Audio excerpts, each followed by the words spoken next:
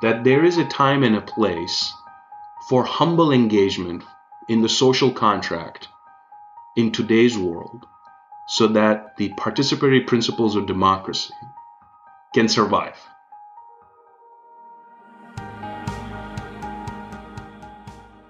Welcome to the Responsibly Different podcast, sharing stories and insights from people harnessing consumer purchasing power to improve the world.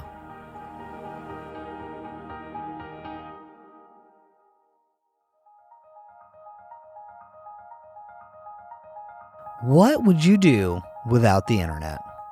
Think about that. No Netflix, no email. Working remotely wouldn't even be a possibility. Or what would you do if you had slow internet access? On today's show, I sat down with Kerem Durda, the president and chief operating officer of the B Corp certified GWI, an internet service provider, or ISP as you will frequently hear it referred to discuss the impact and importance that ISPs play in social justice and equity today. Talk to us a little about GWI, how it got started, and what brought you to GWI? Yeah, so GWI has been around for over 27 years. And it was the first ISP to bring actually dial-up to the state of Maine. It had tons and tons of customers. Then it was the first ISP to bring actually DSL to the state of Maine. And it was the first one to bring fiber optic networks to the state of Maine. So it's been around a long time. And it's one of those companies that's deeply entrenched in communities, does a lot of work with municipalities, incredible amount of depth in working with public policy leaders, legislators, congressional staff, and on a national level, working with industry associations, essentially to further the cause of high-speed broadband. And it's been instrumental in championing causes which I would humbly say are very forward-leaning when it comes to consumer empowerment. For example, we championed the cause of net neutrality in the state of Maine, data privacy in the state of Maine. These are things which we hold very dear and true to our hearts, and it's very pro-consumer oriented, extremely pro-consumer oriented. We believe that the consumer should be at the center of the decision-making process that affects their lives, and to some extent, or to even a large extent now post-pandemic, the internet is not just something you have on the side, right? It's part of civilization. It always has been, but now it's become even heightened part of civilization. This is an infrastructure that if we do a good job of it, should last 30, 40, 50, 60 years in the future. So it's an indomitable part of the way we live, the way we work, the way we educate, the way we interact. And so it has to be a infrastructure that can be resilient, reliable, redundant, and stand the test of time. So the reason I joined about 5.5 years ago, and I was at a point in my career where I really wanted to do three things. One was have an impact on a human scale, on a large human scale at this point in my career. Second was to do it with a world-class, capable, expertise-driven team.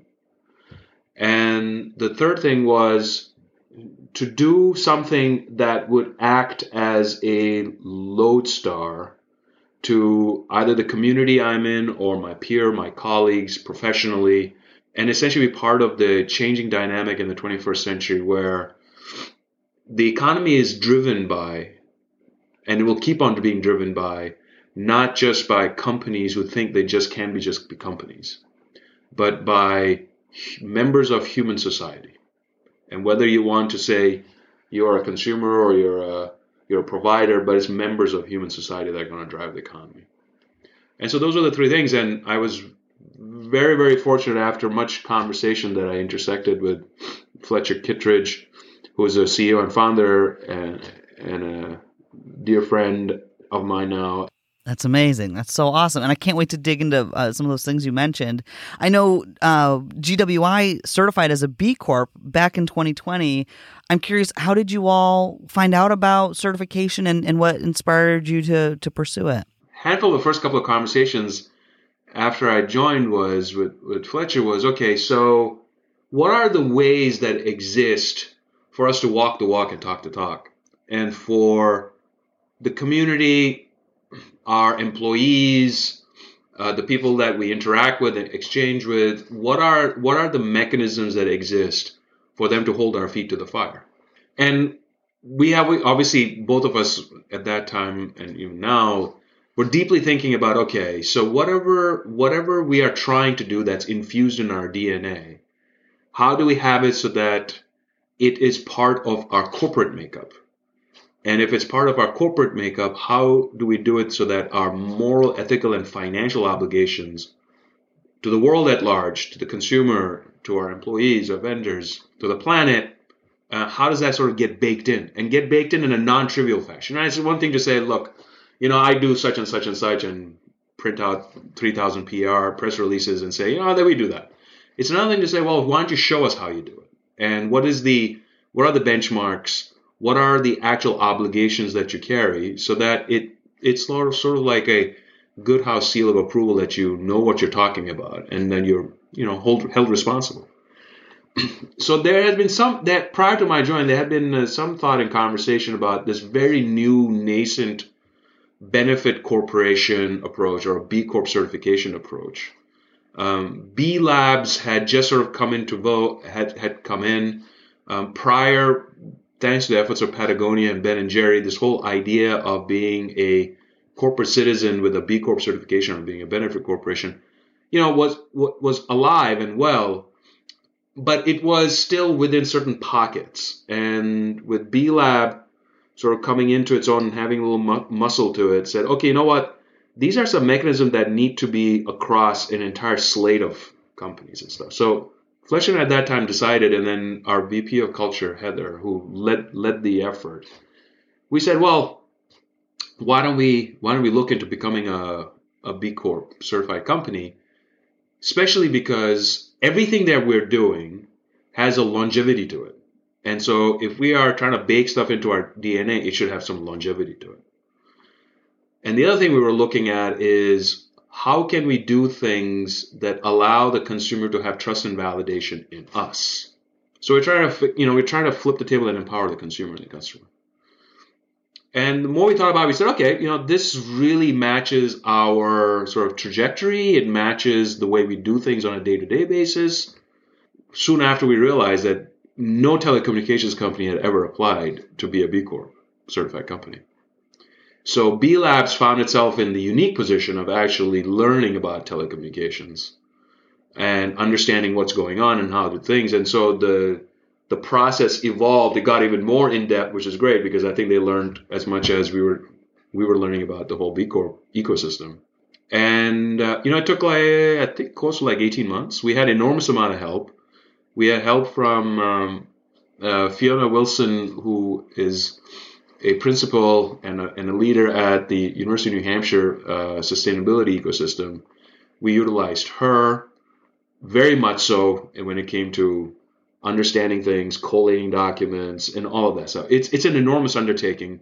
And as we kept on moving the ball forward, we realized, wow, so if we can do this, we can essentially play somewhat of a catalytic role in evolving an industry which has traditionally over the last 30 years been at the bottom, the absolute bottom of rankings when it comes to trust by a consumer. I mean, the telecommunications industry is rife with examples of how they've abused the responsibility they've had, with rapacious pricing. They have redlined communities, cities, and municipalities. For a very long time, it was a monopolistic endeavor with incumbents. So there's a lot of inertia there that we thought, okay, catalytically speaking, if we were a B Corp, we can show there's a better way to do this. And so that's why we leaned into it. And I just couldn't be more proud. And I think it's the right thing to do. It's just absolutely the right thing to do. We've got tons of this economic inequality. We've got this clarion call for the necessity of diversity and inclusion. You can't do this if you're following the Milton Friedman, 1970s tract about, well, you need to maximize profit. Who he BS. No, you can't just, it's not an either or proposition. It's not a zero sum game. And I think that's what a B Corp demonstrates, that, you can make profit and you can do it without being inhuman. So that's why. And it's it allows you to run your business in a really regimented KPI benchmark driven way. And Ben, if you say, you know what, so what have you done in order to save the planet? I should be able to tell you, well, Ben, this is what we've done. And you should be able to say, show me, and I should be able to show it to you. And you say, that's not enough. And I have to say why it's not enough and what are we going to do about it? It allows for that level of engagement. Yeah, and transparency, which is great. That's so cool. Yeah. So let's dive into broadband utility land, because I feel like, to your point, we all use the internet. It's super important. It's more than just people's livelihoods depend on it, right? Everything from how people pay their medical bills to, work now, especially coming out of this pandemic time. And yet, I know, speaking for myself, I'm like, I don't know that I really even truly understand how these broadband utilities work, right? Let's talk a little bit about broadband utility districts and what public asset ownership of that might look like, and how that might be important. Wonderfully delicious question. So the idea of utility districts is not alien. They're utility districts for electricity. They're utility districts for water. That's something that's been around since the 1910s, 1920s. The idea at the end of the day for a utility district is, if you are desirous of, and if you want to plan for standing up infrastructure that is funded by the public taxpayer dollar, you should do it in such a way so that it respects the wishes of the public, right? You should do it in a way so that it should have the longevity that is independent of the vicissitudes of whatever market forces there may or may not be. Because when you're talking infrastructure, you're talking, if you think about it, in the 1920s, the rural electrification program, which lasted from the 20s all the way to the 50s, it changed the course of this country. Every town, hamlet, village, city, municipality, every place across this entire stitch of this land got electricity because of it. And the reason they got it, because the federal government said everybody, for the good of humanity, is going to get electricity from it. And as that was going on, co-ops were created, utility districts were created, because this is an infrastructure that shouldn't just be at the behest of a corporate entity. Corporate entities tend to be driven by and are incentivized by other factors. I'm not suggesting they are necessarily evil, but they're other factor. And so you want to have things aligned for the public interest. So this idea of a utility district for broadband serves a purpose where there are unserved or underserved households. And what does that mean? Essentially, it means if you're unserved or underserved, it means you have really crappy internet. Really crappy internet. And the challenge with these locations are they're not very dense. They're not as dense as, say, Portland or the Seacoast area, like Camden, or whatever those population centers may be. So when it's not as dense and you're spending money to build infrastructure, the return on that money, if it's private capital, is really, really, really, really hard. So that's why over all these years, private companies have not built to the rural areas, which is out of 330 million people, 160 million Americans do not have access to decent broadband. They just don't, because the private companies didn't build out there. Imagine if in 1920, the federal government said, well, you know what, we'll let the private companies build out electricity. Half the country won't have electricity. So why should, half the country doesn't really have decent broadband. So one of the ideas behind the utility district is, so if the taxpayer is paying for it, and there are various mechanisms. Now, obviously, the federal and state funds are coming in to build out all this broadband, right? So if the taxpayer is paying for it, why should it go to a company? Why shouldn't it go to the community to stand up a utility to be able to provide this service? Now, a private company can provide the expertise to design it, to build it, to operate it, to provide services on it, but the ownership of the asset should be to the community or communities. And so the utility district approach, which has been proving to be very successful in Vermont, so there's plenty of track record there. So Vermont is essentially organized itself into 10 districts, and they're building all this infrastructure. Certainly will be successful in Maine. The driving force behind it is when you get towns together, which is easier said than done because there's all these cultural differences, psychological differences. So it essentially allows it to be a glue for communities to work together. But when you get a utility district and it's of scale, then the project becomes very real, right? It's easier to build a project that has 20, 30 towns working all together than it is to do one, especially in this climate, right? So you got a bunch of inflationary pressures, you got supply chain issues, you got workforce dev challenges. Everybody in this country is building broadband, right? Everybody is in this huge Sisyphean task, which means the bigger the project is, the more efficiency of scale you have, which means you get in front of the line to be able to do a whole bunch of things. And, hey, it's funded by the federal government. It's your taxpayer dollars. So if it's your taxpayer dollars, you should own it.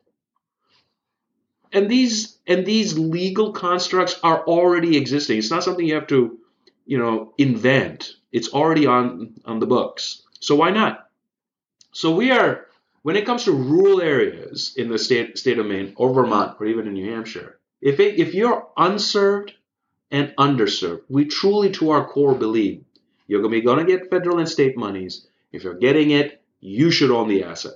And if you own the asset, work with the other towns to stand up this utility district. And hopefully, we may be one of those people that you choose to partner up with to design it, build it, construct it, operate, and provide services. If we're not worthy enough, fine, there are others. So have a transparent RFP process. Put together your decision metrics and let the best company win. And so, why not? Right? I think that it's sort of the equality of it all. And speaking of equality, at some point, you need to be able to say, look, it needs to be affordable service. It needs to be universal service. Everybody should get it. And that's the good thing about a utility district is the whole idea, the philosophy behind it is that everybody in that district gets the service. It's not like you're going to pick and choose. It's only you, not you. No, it's universal service.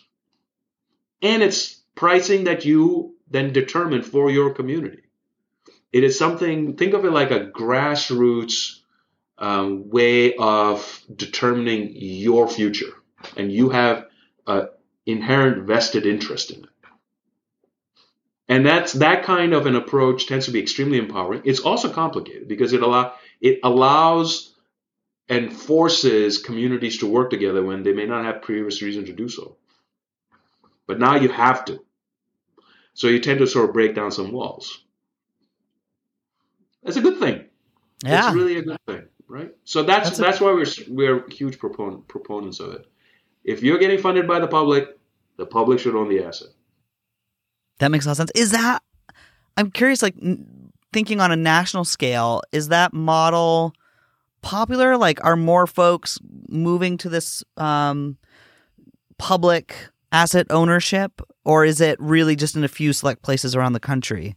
I think it's very dependent. I mean, geography depend. The idea of co-ops, certainly in the Midwest, exists. So co-ops are like utility districts. New Hampshire has a very large electric co-op. It's enormously large. It has like 85,000 customers. So there are places in the country where you have either a community of smaller co-ops or a large co-op. In the state of in Maine, there's a handful of small electric co-ops. Not that many, small. But certainly when it comes to the broadband idea, not every community is going to choose to want to be a utility district. And there are good reasons for that, right? Maybe it's too time intensive, requires a lot of expertise, et cetera. And that's perfectly okay. That's perfectly okay. But there are certainly, large, I would say agglomeration of communities which are thinking, oh, okay, how do I move the needle on my side?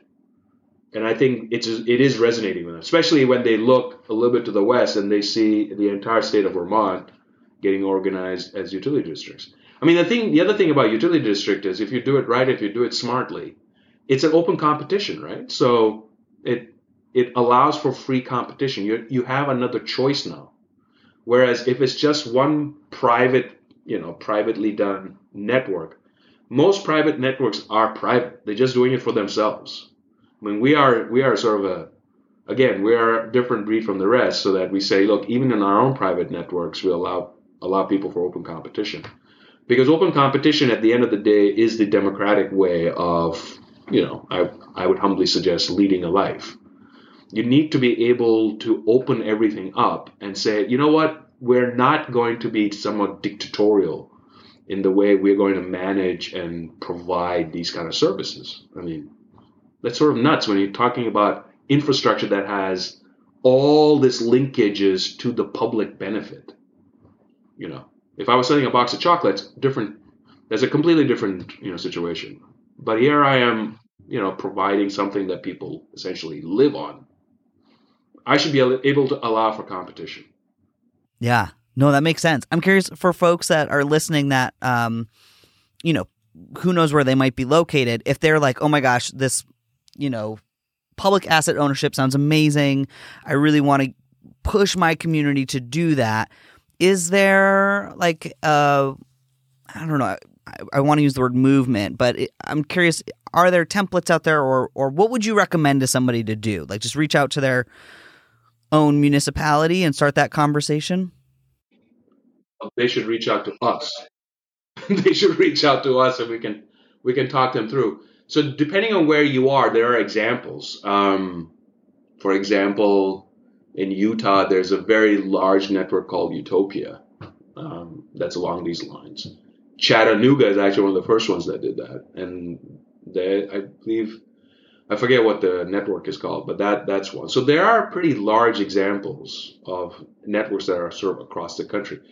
It is by no means the predominant way of standing up a network, but it is certainly in light of the $65 billion that are coming down from the feds, it's certainly gaining traction as an option, right? So, and that's what we're saying is here is an option. Here is a way to think about how you want to access these funds for your community. Think about it. If you think it will work for you, great. If not, okay, you at least evaluated an option. You've evaluated the chance of a possibility that doesn't allow you to be at the behest of one single entity. If you typed in municipal owned networks, I mean, obviously the internet can cough up a whole bunch of stuff. But there's the Institute of Self-Reliance, which is run by Chris Mitchell, a wonderful organization. There's a bunch of books that now have been printed. So yeah, seek us out. We can sort of give you the landscape, the pasture of grazing, where you can go and learn more about this. And so I'm curious, as we're talking about the ways that GWR are having an impact, I'm curious, what does digital inclusion mean in that context, and how can it be used to help close that income inequality gap? So digital inclusion means that whether you are blessed in this life with financial capacity, or you happen to be not that fortunate, you should still get internet. You should still have access. You should still be able to afford it, right? So, and part of that push is because over the last 30, 40 years, we have redlined. It's just like the banking industry redlined mortgages, just like the housing industry redlined the availability of affordable housing. Our history is one where we have redlined communities that are of a lower earning potential or lower earning benchmarks and metrics. Because we said, oh, you know what? They're too poor to afford this. Or, we want to self-service and make more profit, and they won't be a part of that. Which is absolutely maniacally evil, right? Because you're now creating these forget the arbitrary barriers, right, of generational sustainability and generational wealth, but you're also creating these very arbitrary, racist, xenophobic, exclusionary things that have an enormous life cycle. It's not just for a year or two, right? So, for example, speaking of large projects, so in the 1950s and 60s, when the National Highway Transportation, interstate highway system kicked in, it is an unassailable fact that when they were making decisions of where to take the highway, some of the places where the highway went was through Black American communities. They literally took the goddamn highway and took it and split a community in half. Because they thought, we can do it. Why not? They didn't do that in the white communities. They did that in Black American communities. So what does that do? It splits a community in half, and there are many studies done about this. Once it split the community in half, the economic GDP of that community starts going down. The housing values plummet. Once the housing values plummet, okay, jobs become scarcer. When jobs become scarcer, now you have other socioeconomic dynamics kick in, and now you become an inner city. So think about it. In the 1950s, this started kicking in, and we, as a society, at least in the United States, are grappling with that. It's not something that just happened. It's something we created. So the ramifications of certain decisions when it comes to exclusion, intentional exclusion, are generational. And so one of the things that we at GWI, and we're not alone in this, there is a fairly large national movement around this, is to be intentional about making sure we do not exclude. So, even a place like Portland, Maine, there are places in Portland, Maine, which are predominantly immigrant or BIPOC or Black American, or predominantly even lower income, that have the crappiest internet around. Now, one can say, that's Portland. You should have better internet. It doesn't. Really. It's mind-bogglingly nuts. So, and then you have the rural parts of Maine, which have been just completely forgotten about because, they're rural people. It's just nuts. It's evil. So digital inclusion means that you're going to include everybody. Now, just including them is not enough. You also have to make sure that it's affordable. You also have to make sure that you're imparting training so that, not everybody knows how to use the internet just from birth. Just because you and I know we can do this doesn't mean everybody else on the planet knows how to do it. So let's sort of, let go of our assumption set a little bit and just be human about this. So you're going to train them. You're going to try to make sure that they get computers that are not $1,500 because they can't afford it. So can we get them devices that are cheaper? Because if we can give them the first level of access, the first key so that they can get on, they can maximize it. Now, wondrous things tend to happen because, now I can actually go on the internet and do a job that I may not have had the possibility of even considering. Now I can actually do a job so that I am not shackled by the lack of transportation. Now I can do a job that because I can access because I was able to do online education. Now I can do this. The things tend to flow, right? So now my kids can actually do homework, right?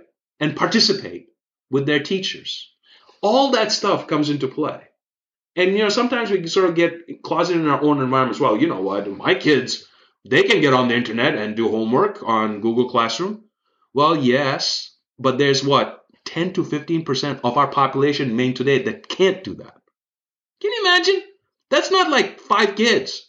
That's not like 100 kids. That's thousands of kids that can't do their homework because they have crappy internet. So that's what digital inclusion means. Got to get everybody in. Everybody. Yeah.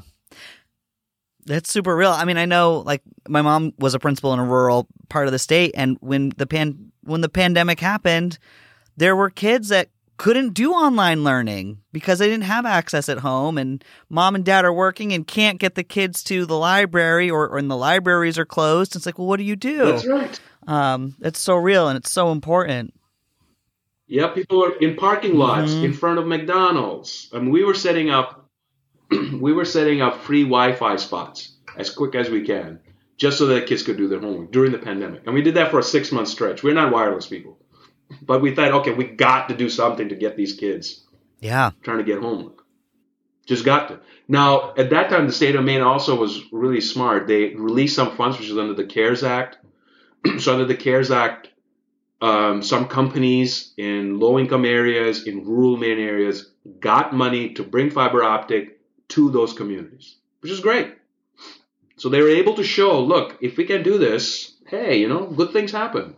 Absolutely. Good things happen. Absolutely. And kind of extending that a little bit, going a little bit further with it, thinking about how we can build equity and social justice through this. What would be some of your thoughts on that?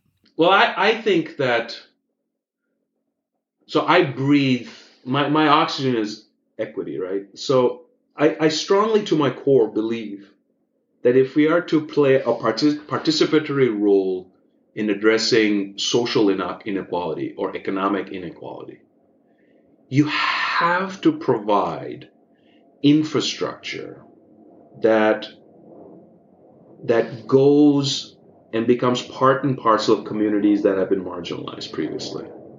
You have to have this ability to push in and get them the tools. When I say them, I mean the communities we belong to. Get these communities a tool that belong, and they need to participate in that.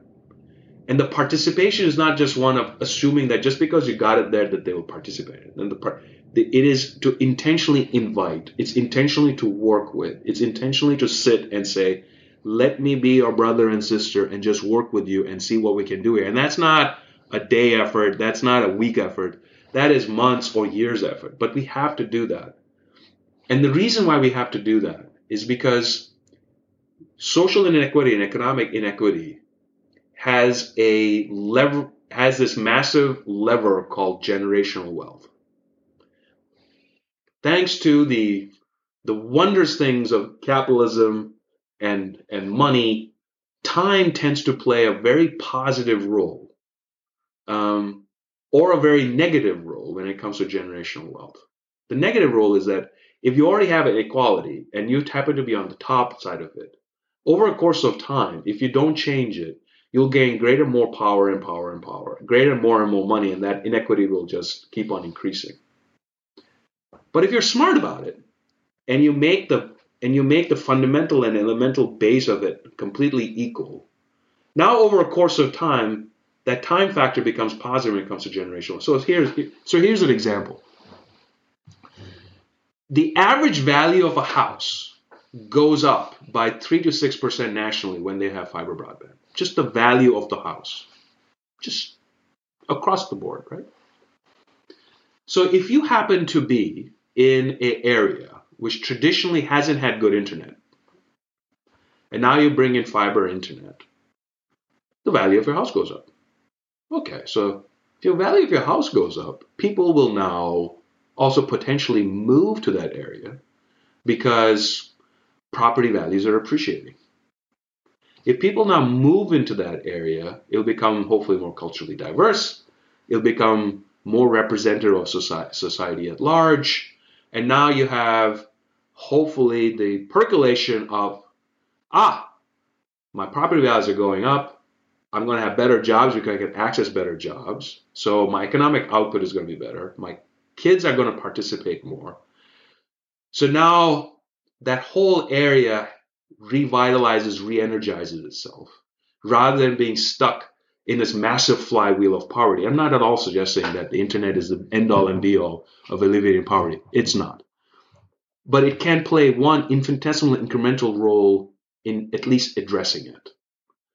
And the way it can address it is by allowing these marginalized brothers and sisters of ours to play a role in actualizing their lives, that they can do it. It's not like anybody's telling them, but with access to infrastructure, they can do it. Now, once they have the power in their own hands, monumentally joyous things happen. So now their kids will graduate from school. If their kids graduate from school, chances are they'll be applied to colleges. If they apply to colleges, which means they'll probably get better jobs than they would have if they were just high school graduates, right? They have more earning potential. And I'm not at all suggesting that all high school graduates will end up in college and make more money. I'm not at all suggesting that, but I'm talking about the optionality of it. So if you're accessing now better jobs, okay, you'll be able to now get a bigger house next time around. Maybe you'll be able to afford a car, right? You'll be able to do things that hopefully move the ball forward from where your parents were. This calls sort of mobility. Now you have generational wealth. The idea that generation wealth only in the past has been accessible to one sector of the population is what results in this economic divide. It's cancerous. It's very cancerous because it propagates upon itself. The only way to do it is make infrastructure equitable. That makes sense. Yeah, that makes a lot of sense. And I feel like, speaking about internet and broadband service providers, I feel like the thing that often comes up in the news or that we hear a lot about and that you all are at the forefront of, and I think are really leaders in the space, are some of these concepts of open access, net neutrality, and really data privacy. Can you speak a little bit to those and why they're so important to GWI and should be to consumers too? Oh no! At the end of the day, it is for the consumer, right? So what we're saying and what we do is we're saying if you have the internet, we're not going to pick winners for you, and we're not going to throttle it, and we're not going to data cap it, and we're not going to make one more important than the other. That's what at the end of the day net neutrality is.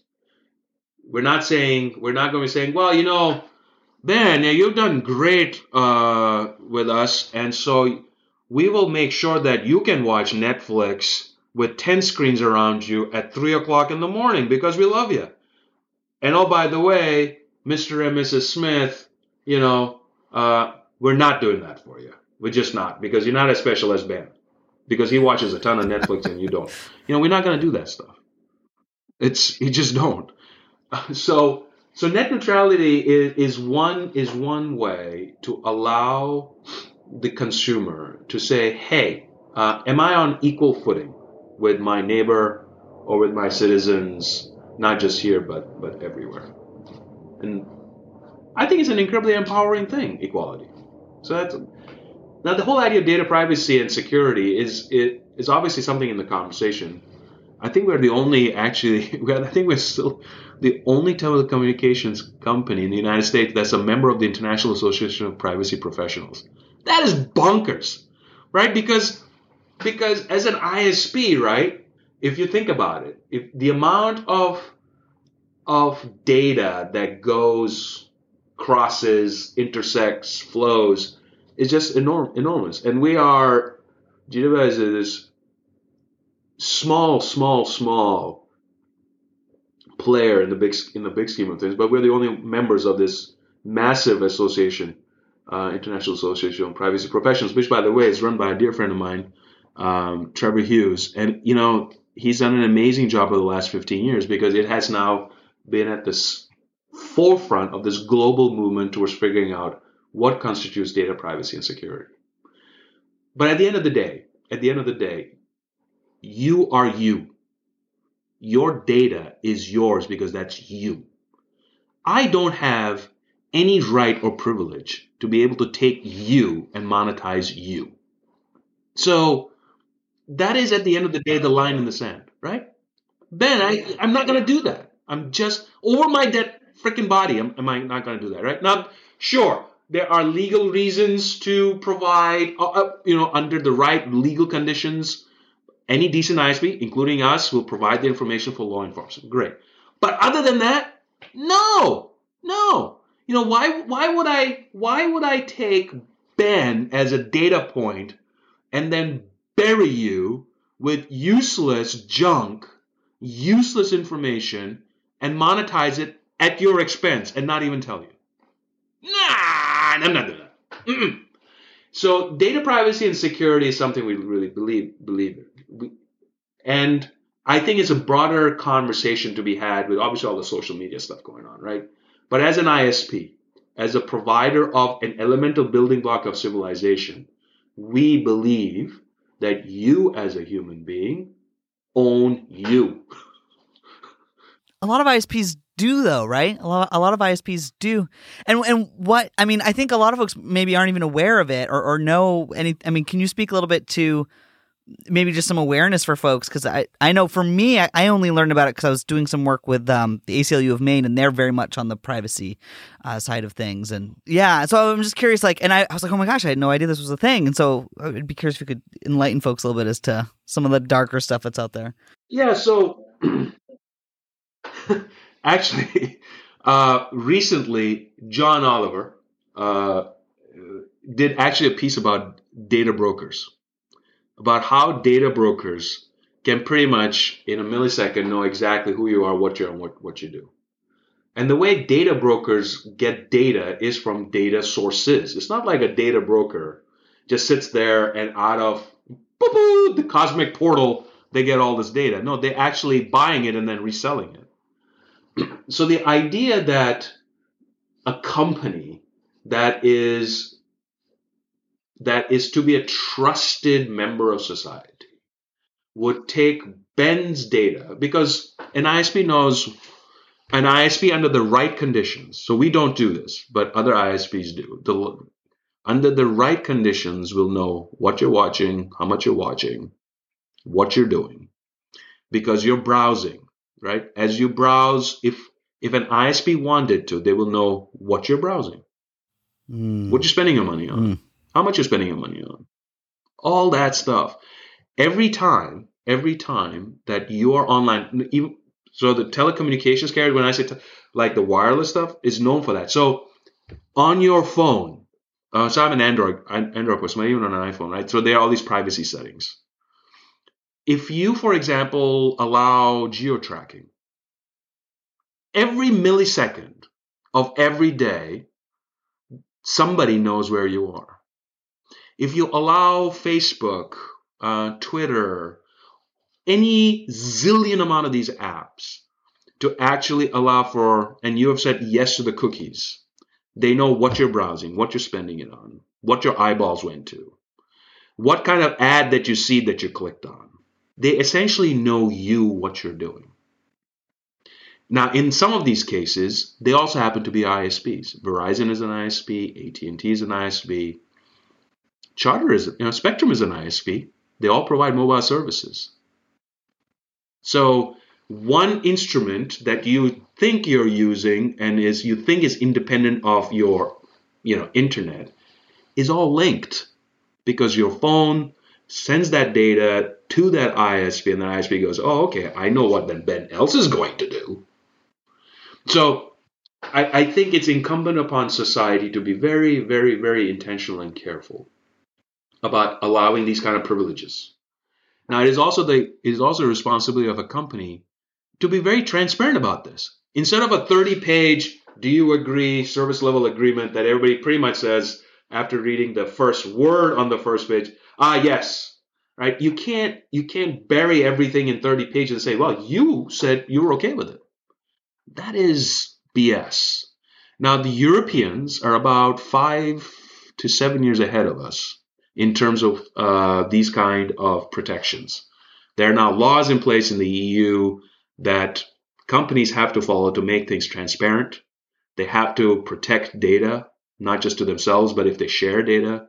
So all this stuff now is getting legislatively baked in. Enormously complicated and enormously hard to do, but you have to start somewhere, because the laws that are on the books, the process, the workflow that are on the books, those are from 40, 50, 60, 70 years ago. The way we exchange information in the 30s and 40s on telephones is distinctly different than it is now. So the whole idea of protecting your data is one that has societal connotations. It really does. Because if I or you decide to use all these apps and we think it's free, it's not free. Right. We think it's free, but it's not. All those zillions of stupid ads that populate, that's how that's paid for. And the reason why ads appear is because they know exactly what we're looking for. Yep, that's real. Right. So that it's a toxic transaction. So So that's what we do. And open access, I mean, open access is essentially allowing for competition. That's what it means. Does our network allow for competition? Is it here so that it can be utilized by the public, by whoever? That makes sense. Which was kind of what you were talking about earlier, right? Like that being, that makes sense. Yeah, I mean, Yeah, you have to transparently empower the consumer. Yeah. It's their right, it's their privilege, it's their important. That's how you save the planet. Which, interesting enough, you may say, why is an ISP interested in protecting the planet? How do they do that? Well, here's a little tidbit. So, if you have good broadband, you will drive less. If you drive less, magical things happen in at least some fashion, right? The other interesting thing is the old technology, which is on the poles, whether it's cable coax or copper. Those technologies have materials that were excavated, mined, and had certain impacts, right? So fiber optic broadband, what we do, fiber optic, is glass. It's inert, and it lasts a long time. So that's how we try to save the planet. The other thing is the amount of power it requires to power a fiber broadband network on the average is 50 to 60% less power than existing networks. Wow. So just multiply that, right? So again, multiply that over the country for 330 million Americans, you will make a dent. Now, unless you start mining Bitcoins, you will revert that equation in the other way. So that's another conversation for another time. That's a whole other. But fiber broadband networks use less power. That's cool. I didn't know that. Yeah. That's really neat. That's cool. You did a TED Talk about, and I know this is changing gears a little bit, but I'm very curious about this. You did a TED Talk about the 3 levels of passion. Can you speak a little bit to that? Share with us what those 3 levels of passion are. I feel like it'll resonate with our entrepreneurial spirit of our audience here. It's been. Oh my God, Ben, where did you pull that one? I know it's been a while. So I would say, with your permission, I will either evolve the 3 levels of passion, or it may be still the same. So I don't know, because I frankly. As a human being, you grow. So I support you. So I would say the 3 levels of passion. The 3 levels of passion. I would say the first level is: does it matter to you and to society? I really believe that. The passion that comes from it mattering, and you can get philosophical about what matters. The sense of belonging, the sense of that you believe, as a human being, you are appreciated, validated, present, acknowledged, respected, listened to, I think is enormously, enormously important for any kind of passionate endeavor, right? So the idea that if you're going to do business or create business or be a startup and stuff, and everything has to start with the almighty dollar, or because you just want to rule the planet and be a dink and be an a-hole. No. Do not worship the deity of hubris and ego. Please do not. So, does it matter to you and to humanity? I think that's the first level of passion. The second level is, does it incorporate or does it create things that are ephemerally beautiful? Now, I'm not trying to get Kantian about, Immanuel Kant about this. But there are certain things in life that we do that are just inherently beautiful, whatever they may be. But there are certain things that are just really beautiful. And they're really beautiful because they resonate with what we do on a daily basis, I think. So that level of passion is, are you doing something that is beautiful? That is, and the thing about beauty is it is ephemeral. But if it's done right, it tends to then be part of stories. It then tends to go from person to person, generation to generation. It becomes something immortal, though we may never realize it, we never be around for it, we never be appreciated for it. But it has this way of infusing itself into words, pictures, movies, songs And those are things I feel very passionately about. So are you creating something beautiful? And the third level of passion, and this may be very sort of from the Sufi tradition, of which I think I belong to, just because of my cultural background, is the sense of oneness, right? In any kind of startup or endeavor, you're not doing it by yourself. It's impossible to do it by yourself. You're doing it with a cohort of peers, friends, colleagues, others that are not just an other anymore, because now they're part of you, part of this magical soup of creation of endeavor. And so there is this osmotic membrane where you, in all due humility, maintain who you are, but now you're sharing with some other group of humans, as much as they're doing the same with you. And once that happens, there are certain revelationary moments that I think come to a life of a startup or a business where they realize, holy shit, not only is this fun, not only does it mean something, not only are we doing something beautiful, but we are engaged in an endeavor that just has meaning. And that is a really, really beautiful feeling when you get there. I've been fortunate enough to have that. Fortunate also enough to know when it's absent. Because it's not something, there's a fair amount of luck involved, fair amount of fortitude, and a lot of things have to happen for this little thing. But, when you have meaning, and the meaning is defined by you. It's not something that just is defined by anybody, but it's you. It comes from you. Whether it's economic wealth, whether it is knowing that your product will live on and on and on, or because your product had some positive impact on somebody's life, or because it measured against a stack of noise out there, and somebody said, "Whoa, that was so cool." That has meaning, and when you have meaning, then you have a smile on your face, and you say, "Oh, great, time to go to the microbrewery and celebrate." So, those are the three levels of passion to me. I have no idea if that's what I said 4, 5, 6 years ago, but I suspect I said one of them at least. I love it. Yeah. But you grow. You just you just sort of progress, hopefully in the right way. But you fail, you fall. And I probably said those things before I had I had a monumental professional failure. And you just learn.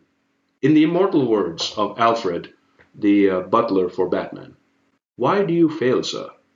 So that you can get up." So, I love that. So, or the other immortal words of Captain America in the Avengers, when Sam Wilson, the Falcon, says, "On your left," and Captain Wilson, "On my left," "You're on your left." Then he says, "Avengers assemble." That kind of stuff. You get to assemble because people are with you. They're on your left. They're coming.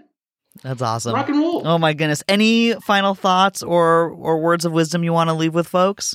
I think it's important for everybody to know that, one's work during the day is not necessarily the only thing that they do or should do. We are, as Walt Whitman said, we all contain multitudes of ourselves. And so one of the other things I have been involved with is just this thing called the Indus Fund, www.theindusfund.com, which is this microloan enterprise that I launched with a whole bunch of investors that works with banks to be able to provide microloans to Maine immigrant business owners. And you may say, well, they should be able to go get a loan. Not so, because the banks traditionally have been hesitant. They're risk averse. And, they have never been invited to the table where you can work with them and say, you know what? There's 70 to 80,000 immigrants in the state of Maine, and they actually deserve and should be part of the banking community. And so we provide the funds together with the bank. And right now we work with Seaport Credit Union, which is an amazing organization, to provide microloans to immigrant business owners, because the first time they get that and they pay that, now they have a credit history. Now, if they have a credit history, they can get a larger loan. If they can get a larger loan, now they can hire one more person, buy one more piece of equipment. do one more thing that creates, again, more profit and wealth to them. Now, if they do that, that means, maybe they can get a home mortgage. If they can do that, maybe they can now get a car loan. If they can do that, maybe now their kids can get to places. Their kids can get to the soccer practice or whatever. Great. Now, things sort of stand out. This is the first key. The answer to a Maine immigrant business owner, profit or nonprofit, should not be, we don't know you, and hence we cannot help you. That's just wrong. So we're trying to change that. And together with the banking community, which is really interesting because there are 3 things in the United States that's in every town, hamlet, village, municipality, city. A bank, post office, library. So if you're thinking of affecting humanity, at least in the United States, on some scale that has impact, you try to think of what are those leverage points, and the banking is one. So if we can get 70 to 80,000 members, brothers and sisters of our society, to partake in banking, I don't know, that's pretty cool. So that's also what I do. So my words of wisdom, I don't think I have any, but at least my suggestion would be that there is a time and a place for humble engagement in the social contract in today's world, so that the participatory principles of democracy can survive. I think that's our obligation. That is our obligation. And if we can do that all together, I think the kids will be proud of us. If we screw up and fail, then they have an enormous task in their hands. And I think they're up for it. But I would like to at least fulfill my obligations to them as a society, to our kids. And then they can do what they think they can do with it. But I have an obligation to that, just like my parents did, and your parents did, and parents before that. I do want to hear a little bit more about the Indus Fund. I'm curious, when did you get that started, and what have you seen come out of that? Great, man. So I started thinking about that probably 5-6 years ago, and started talking to banks, and they were like, "Yeah, Karen, good try, well played, young man." And the reason why I started talking about it, because look, I've been enormously blessed in my life. I came to this country with $200 in my pocket. I think I've at least fulfilled some level of promise that my parents and my friends had in me, and my family had in me. But I've seen firsthand over the last 25 years, Maine immigrant business owners going to banks and them getting charged 25% interest rate. What? 25%. Or being told, look, your credit history sucks, or you don't have a credit history and I can't help you. Here's a man and his wife who are both, masters educated engineers, doctors, lawyers, trying to do something, and they can't because there is a sense of process, workflow, institutional risk or fear, right? So, and I always thought that is just BS. Just BS.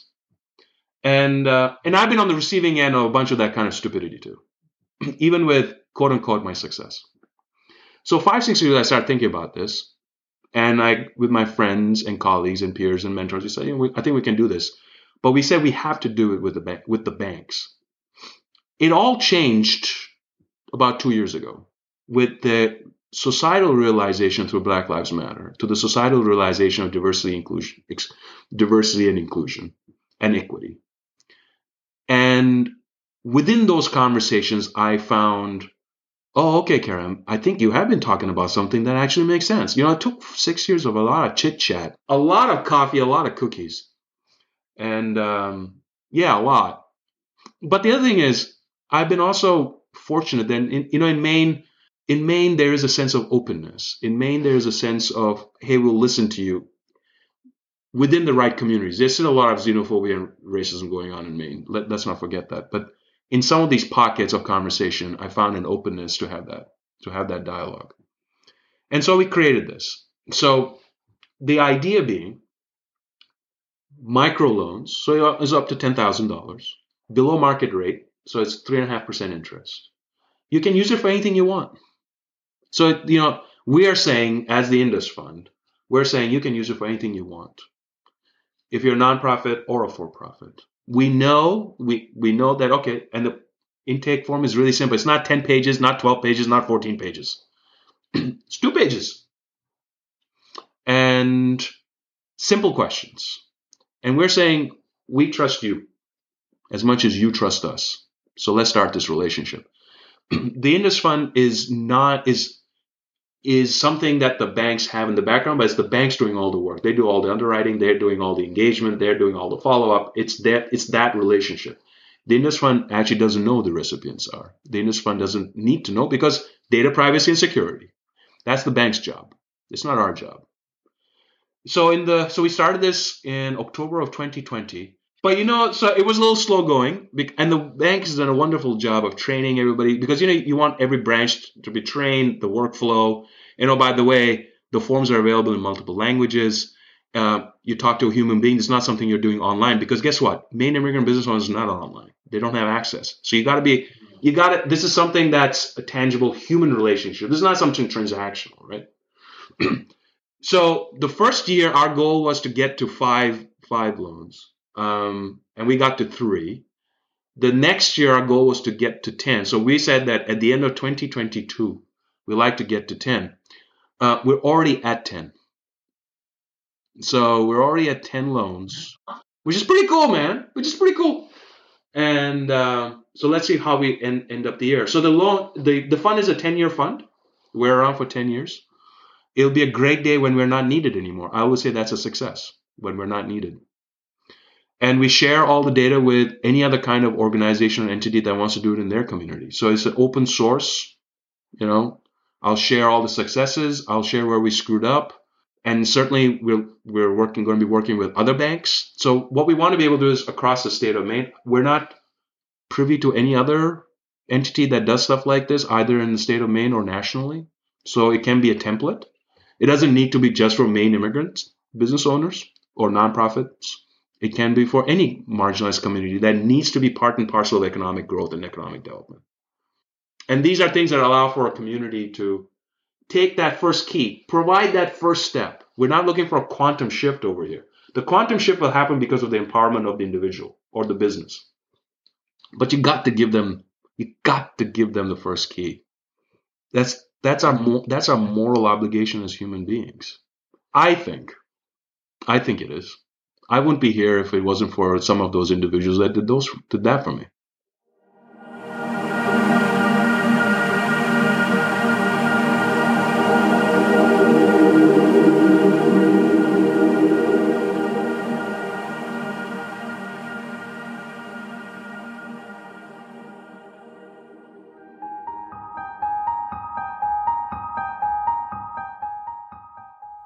Thank you so much for tuning into this episode. To learn more about GWI, the Indus Fund, or any of the other organizations that Karem referenced, be sure to click that link in the show notes to see all the links and materials for this episode on the Responsibly Different website.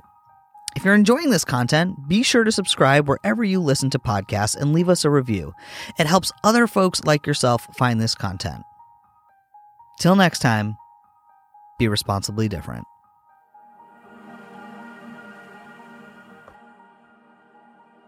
This episode was produced by yours truly, Ben Marine, and the music was written and performed by our very own Kevin Oates. To learn more about Responsibly Different and access the other resources we have available to you, visit responsiblydifferent.com. To learn more about our parent company, Dirigo Collective, and Responsibly Different Ventures, visit dirigocollective.com. That's DIRIGO collective.com.